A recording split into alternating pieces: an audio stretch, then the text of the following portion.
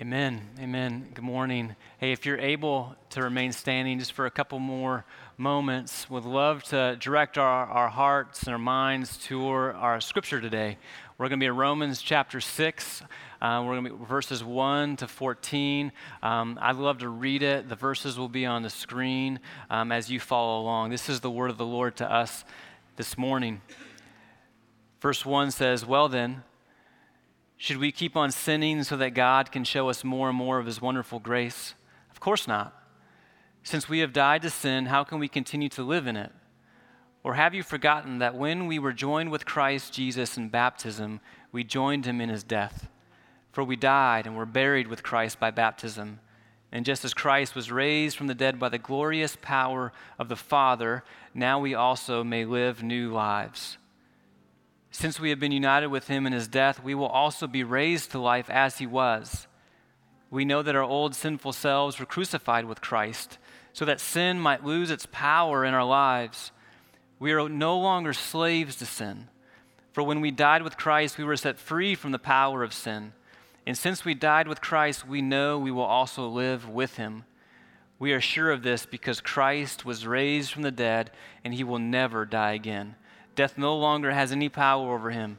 When he died once to break the power of sin, but now that he lives for the glory of God. So you also should consider yourselves to be dead to the power of sin and alive to God through Christ Jesus. Do not let sin control the way you live. Do not give in to sinful desires. Do not let any part of your body become an instrument of evil to serve sin. Instead, give yourselves completely to God, for you were dead, but now you have new life. So use your whole body as an instrument to do what is right for the glory of God. Sin is no longer your master, for you no longer live under the requirements of the law. Instead, you live under the freedom of God's grace." This is the word of the Lord to us today. You can be seated. Amen. Well, good morning again. My name is Nick, one of the pastors here. So glad that you are here.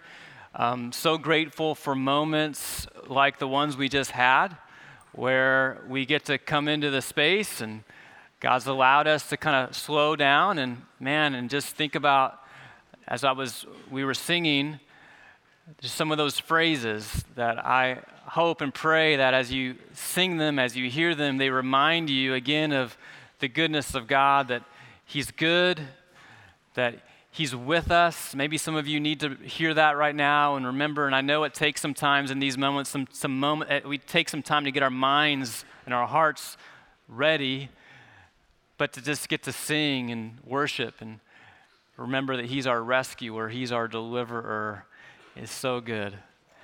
And hey, I know that we're in Christmas season. I'm not sure what your house looks like or your neighborhood looks like, but I know my house is getting there with Christmas stuff. We're getting there, but it's such a fun season. And I'll talk a little bit more about that here as we begin before we jump into the text. But all that to say, I'm just glad you're here. In the midst of all the things, I'm glad that we have this moment together. If you're visiting, I just want to welcome you as well. And just thank you. We're glad that you found us, and we hope that this time together is a blessing to you. Today is the first day of Advent. As many of you know that, first day of Advent, and Advent starts 4 weeks before Christmas Sunday. And so when I talk about Christmas being here, I mean, this is the beginning of this season intentionally meant to prepare our hearts for Christ's coming. One of the things that I learned this week, though, is that Advent, the first Sunday of Advent, marks the new year for the Christian. It's the new year in the church calendar. And so again, church calendar was developed over church history. It helps guide our hearts. If you look at any liturgies, it helps guide our hearts towards Christ's coming, Christ's life, Christ's death, guide our hearts towards the gospel. And it helps give us prompts that remind us how to read, how to pray, how to do those things. But it's interesting that the new year for the Christian is a season of waiting. We come into it, and we come in with hopefully this posture of anticipation, of preparation, of expectation as we await the arrival of our King. And as you think about this season, I do think it's unique, because life is full of waiting. But for the Christian, we all are recipients already, that's why we're here, of what Christ came to give, what Christ came to bring, what we've received, which is the gospel, which is grace, which is forgiveness, which is life. And one of the things I was thinking also about this week is that we're able to heighten the joy of Christmas when we remember the scenarios in which Christ came into. And what I mean by that is, as we think about this first Sunday of Advent, the main theme of this Sunday is all about hope. This awaiting for this promise to come, and we have this hope that he will fulfill it, that he will keep his promise. But if you think about the scenario again that he was born into, there's 4 words that kind of jump out at me as I think about that. And these are the words, that the scenario that was there for God's people as they were awaiting was this scenario of distress, darkness, waiting, wondering. And I think about that as I read Isaiah 9, which is it's a Christmas passage, where the context of which this prophecy comes in Isaiah 9 is this idea that the God's people were in distress and they were in darkness because they were chasing after their own things. They were following what was right in their own eyes. They were consumed with idolatry or religiosity, and yet they had these promises that a Messiah would come, but he wasn't there yet. They were like, what's going on? And what's also interesting is that in the context of, again, this Christmas themes and story, is that the time period between when Malachi, the last prophet, came to God's people and proclaimed to them to when Christ came was 400 years. So between the last prophet and when Christ came, 400 years of, they say, is of silence. And can you imagine 400 years where you're like, Lord, where are you? You've promised. How come you're not coming? And did we miss it? Have you forgotten us? Have you abandoned us? And yet then Christ comes. And this is the scenarios which he steps into. And you can imagine again the joy. You can imagine again how much Christ's coming then changes everything. And that's a big theme for me as I think about stepping into our passage today, but also this season, is that the reality for us is that Christ changes everything. Because we know that he came, he is a promise keeper. He has kept his promises. We know that all those desires that were in God's people's heart, God fulfilled them. He satisfied them. Those hopes were actualized. And just like Advent, we know that he came in his first Advent. We also anticipate in Advent a second Advent when Christ will return again. But there's also this middle Advent where if you're a Christ follower, when you gave your heart to Christ, there was a coming, an arrival of Christ into your heart, into my heart. That's an Advent too, and that we live in that, but we anticipate the one to come, but we rejoice in the one that has come. Right? It's all there. And this is good news, and it changes the way we live, the way we think, the way we talk. It changes everything. And you think about the passage that we just walked through last week, Romans 5, and just by way of context, Romans 5, the last part of that section, it's all about, this is how I remember it in my head, it's all about Adam and Jesus. Adam, because of his sin, brought death. Death spread to all men because all sinned. And Adam, as the representative of humanity, it spread to all of us. And we're marked by it. We're marked by death. We're marked by rule, sin's rule. We're marked by brokenness. We're marked by condemnation. And yet, a greater Adam, the greater Adam, Jesus, comes in, doesn't fall into sin because he's blameless and he's God and he's sinless. And by his one act of righteousness, he triumphs over sin, he triumphs over death, and he makes a way for us to be made right with God. I mean, that's good news, and it changes everything. It changes everything because he's reversed what Adam did and what Adam brought. And you get to verses 20 and 21, of last week's chapter, just by way of context, and it says God's law was given so that all people could see how sinful they were. God's law, remember, was intended to be a mirror showing us again how sinful we are. We can't keep the law on our own. And actually, it was meant to be a guide, guiding us to Jesus. But as people sinned more and more, God's wonderful grace became more abundant. It became more wonderful because we realized more and more that we can't save ourselves and we need God's grace. So just as sin ruled over all people and brought them to death, now God's wonderful grace rules instead, giving us right standing with God and resulting in eternal life through Jesus Christ our Lord. That's what Jesus has done. That's what he's brought. And it changes everything.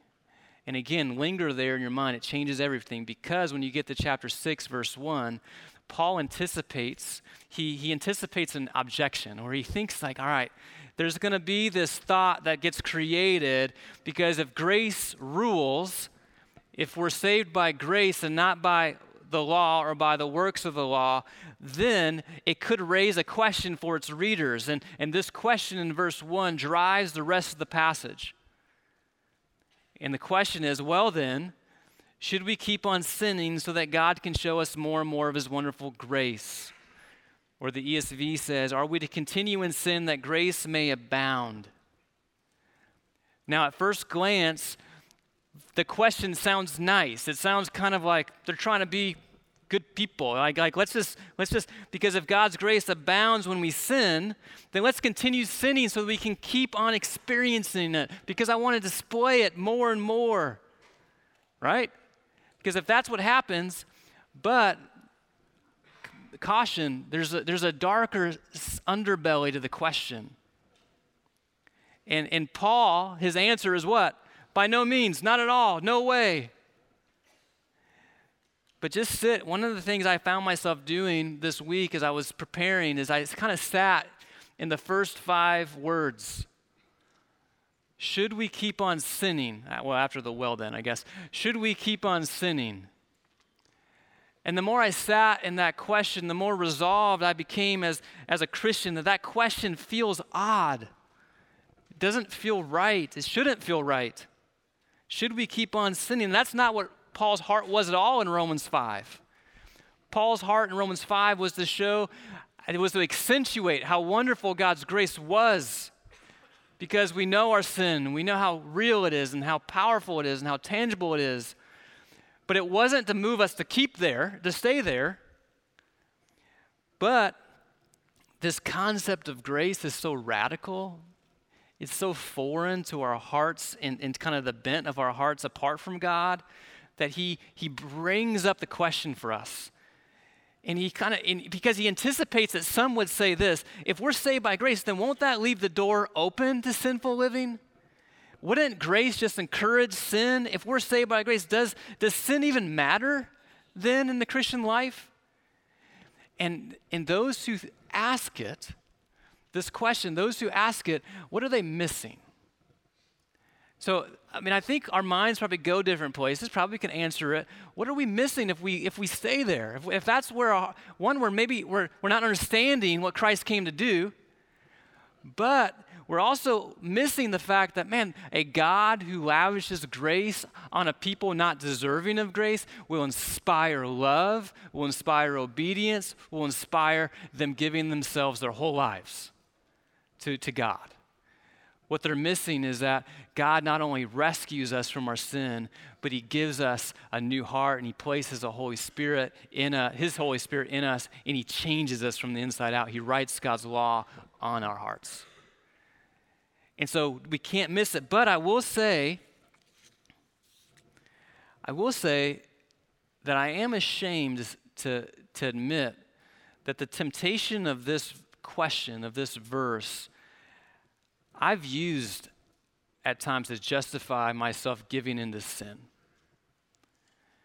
Where I have had that thought or been tempted to go, well, if I'm saved by grace, then I could do that thing. I can watch that thing. I can justify this lie because God forgives me. God will forgive me. Now, he does forgive us. He will forgive us. He has forgiven us in Christ, yes, but sadly, I've abused his grace. I've leveraged it to sin. And I hope that you've never been there, but I will probably think that I'm not the only one. But we know it's not right. That's what Dietrich Bonhoeffer would say. It's cheapens grace. It's cheap grace. God's grace is designed and it's effective to free us and to lead us from sin. And so Paul says, by no means. We are not to keep on sinning. That's not the way we're to operate. If we do that, we're missing it. We're not grasping the realities of salvation. Something has happened in us, and he's made us new. And so what happens in the rest of the passage, and we'll keep moving here, is that Paul begins to lay out why. And he builds this question, this answer on these three realities that are given to us when we believed in Christ. When you've given your heart to Christ, in that moment, these three realities happen. And I'll just give you a summary, but then we'll walk through them a little bit each. The first one is this: you've died to sin. The second, you've been united with Christ. And the third is we've been made alive to God. So we've died to sin, we've been united with Christ, we've been made alive to God. So reality number one, we've died to sin. You see it right there in verse 2. Since we've died to sin, how can we continue to live in it? We've died to it. It's been defeated. If you have a copy of the scriptures right in front of you, which I hope you do, or you're taking notes, or you have your phone out, you can just do a cursory glance, and you can note or circle or underline all the times that a reference to dying or being crucified are in it. So verse 3, we joined him in his death. Verse 4, we died and were buried with Christ. Verse 5, since we've been united with him in his death. Verse 6, we know that our old sinful selves were crucified with Christ. Verse 7, for when we died with Christ. It keeps, verse 8, so since we died with Christ, we know we will also live with him. It's right there. It's such a strong theme. But what's it mean? What's it mean that we're dead to sin? Because it doesn't feel that way all the time. And that's true. And I will say that this phrase, we've died to sin or we're dead to sin, does not mean that we won't struggle with sin or that we won't give in to sin, that the struggle is over. But what is at play here is that when you gave your life to Christ, in that moment, something monumental happened. That in that moment, you were transferred into a new realm. You were transferred from the realm of darkness, and this is what Colossians 1 says. It says that he rescued us from the kingdom of darkness and transferred us into the kingdom of his dear Son, who purchased our freedom and forgave our sins. And so he's transferred us, and we're no longer under Adam. We're no longer under his dominion, his rule, his representation. You are placed now under the dominion of Christ. And as a part of that, sin is no longer the ruling power. Sin no longer rules, is what the last part of chapter 5, but grace rules, Christ rules. Another way to think about it is that we're no longer under its reign or sin's mastery. There's been a change in power dynamics. You see that idea all through the passage too, where sin loses its power. We're no longer slaves. We've been set free. Sin is no longer your master. Now, I will say that obviously sin still wants to be your king. Sin still wants to be my master. Sin still does have influence in my life. It's still the experiences I've had, my allowances to see or to watch or to think things or to do things. It's still there, but it's no longer the ruling power. It's no longer my master. Tim Keller, in his commentary, he gives this illustration where he uses a military illustration, and he says, imagine a wicked military force that has complete control of a country, but a good army invades. Think about Christmas, Christ comes. A good army invades, and the good army throws the wicked force out of power and gives the capital and the seat of government and all communication back to the people. This is Christ. This is him being the new ruling power. Now, Keller goes on and he says, now the out of power, soldiers, they could still live out in the bush. They can operate as a kind of guerrilla warfare. They can create havoc for this new and rightful government. It can often impose its will on the country or different areas, even though in Christ's realm, it will never get back into power. So having died to sin does not mean that sin is no longer within you or that it does no longer have influence in you, but sin no longer can dictate to you. Though you and I, we may obey it at times, the fact remains that we don't have to obey it. You have died to it. You can resist it, and you can win. Doesn't mean we're going to be perfect until Christ comes, but we can fight against it. We have, again, his influence now. He is the internal power now. Whereas sin still externally fights, we have a new internal power. So we think at times, man, I can't defeat it. I can't control it. The urge is too strong. I just would say, well, pause, slow down a little bit. As a Christ follower, and according to this passage, who's the new power? You've been given Christ. You've been given his Spirit. That thought is too strong. I can't, not for Christ. Now, obviously, we have things that we need to be disciplined in, and there's habits and there's things.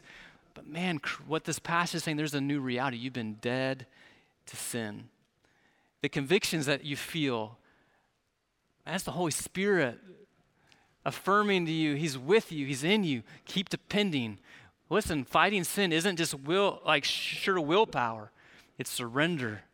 It's dependence. It's leaning on Christ. The power to defeat sin comes from Christ's presence and his Holy Spirit in us. He's given us everything we need to battle sin. And ultimately, it's been defeated in our lives because the ruling power is now Christ. Second reality, we've been united with Christ. Look at you can see it in so many different verses, but verse 5 on the screen says, since we have been united with him in his death, we will also be raised to life as he was. We've been united with him. So again, what Paul is getting at is, how does this work? How did we die to sin? Because we've died to sin when we died with Christ. Well, when did that happen? When did I die with Christ? When I gave my life to him. When I gave my heart in faith to Christ, in that moment, we were united to him. And Paul uses the picture of baptism. He uses it as an illustration where when you gave your life to Christ, there was a spiritual baptism that took place where you died, you were buried, and then you came back to life. Now, again, we know it's a picture that Paul is using of baptism. He's not talking about literal baptism, that when all this happens when you get baptized on the stage or in the water or in the lake or wherever you were baptized. He's not saying that, but he's using it as a picture. Every time you see a baptism, it reminds you of the internal reality that happened in your life when you gave your heart to Christ. That in that moment, what was true of Jesus was true of you, Warren Wiersbe says, a pastor I read. That what is true of Christ is true of you, that when he died, you died. When he was buried, you were buried. And that when he raised to life, you were raised to life. And so your old self, your old sinful self, verse 6 says, has died. It's been crucified with Christ.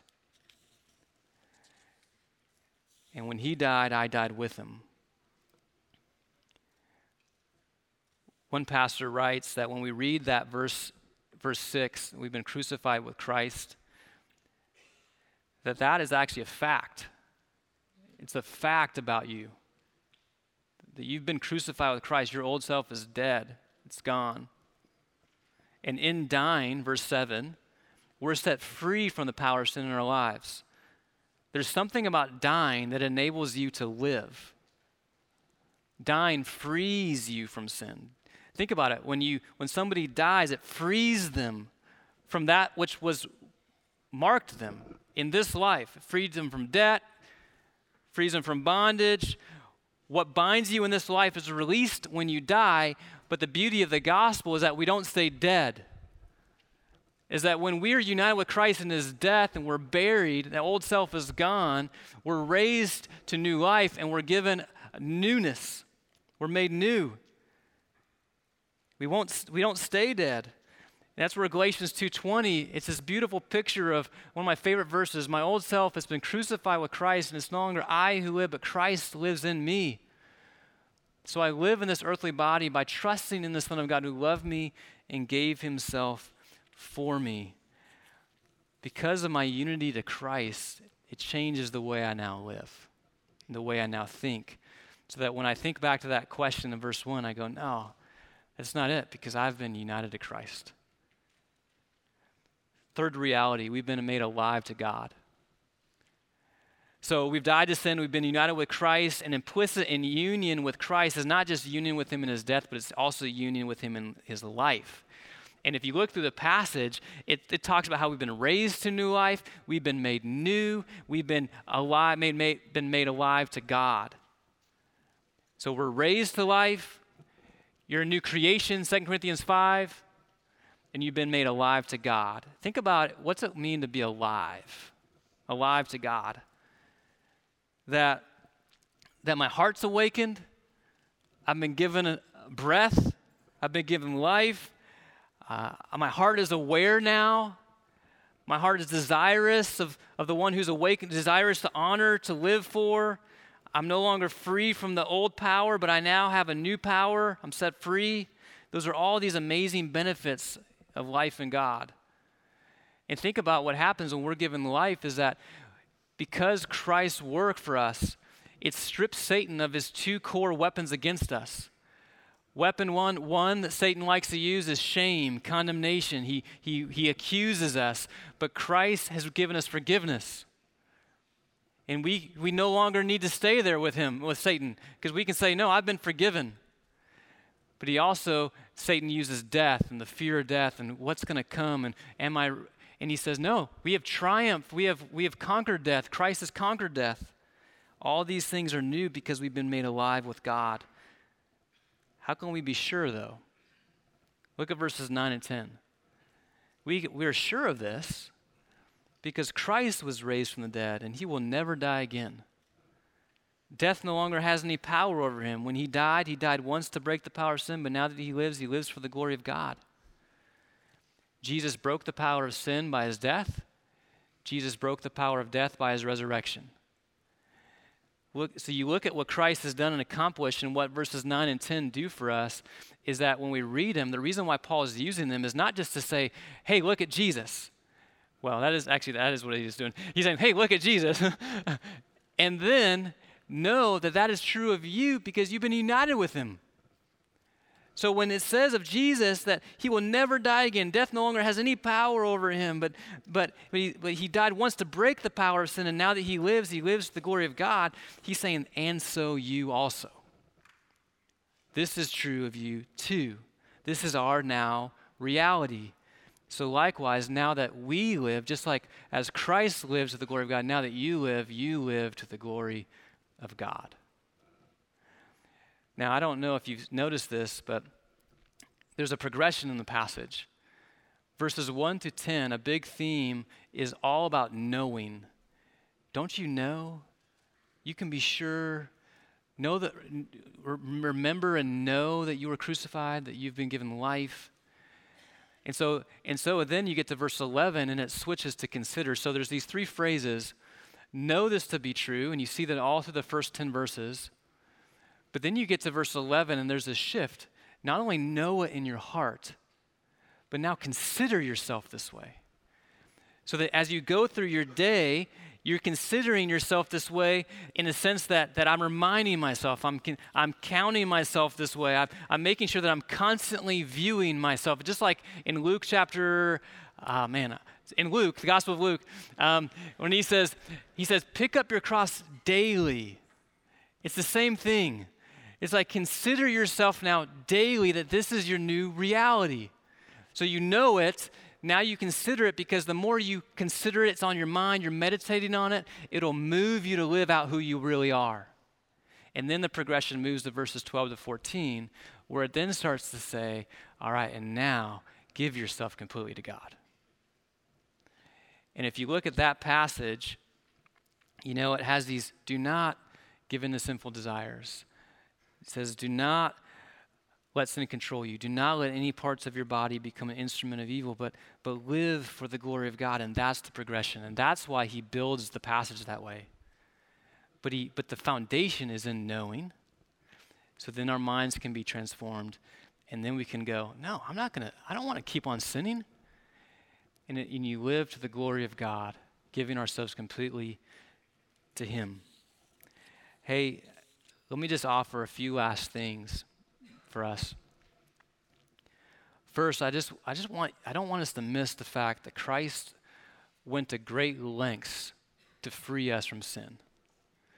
If you look at verse 6, it talks about how we know that our old sinful selves were crucified with Christ, and we can only be crucified with Christ if he was crucified, but he was crucified so that sin might lose its power in our lives. And so again, as you think about playing with sin, growing complacent with sin in your life, justifying sin, I do think that when we're mindful of the fact that, no, like he went to great lengths because of his love for me to rescue me and to free me from it. That's a beautiful thing.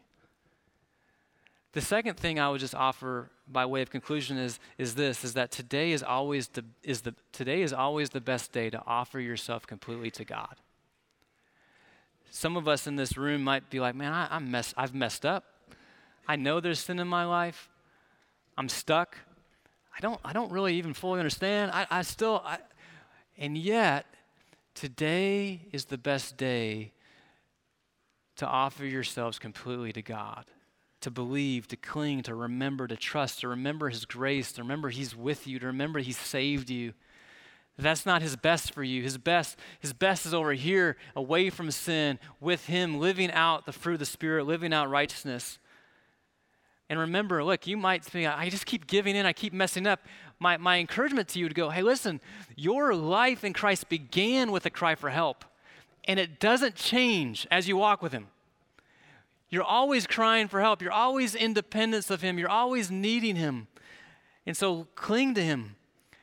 Now, if you're here in this room and you haven't given your life to Jesus, and maybe you're searching, maybe you're here, somebody invited you, maybe you're struggling with this whole thing, I'm glad that you're here, and I would just say that Christ is the one seeking you.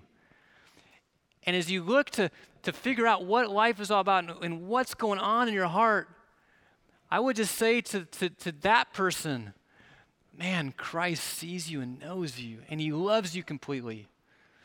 And he offers forgiveness, and he offers a new rule, and he will lead you to good things. But he just says, you trust me, love me. The third thing I would just say is by way of closing is, I just hope and pray today that we delight in his rescue. Delight in him as our rescuer.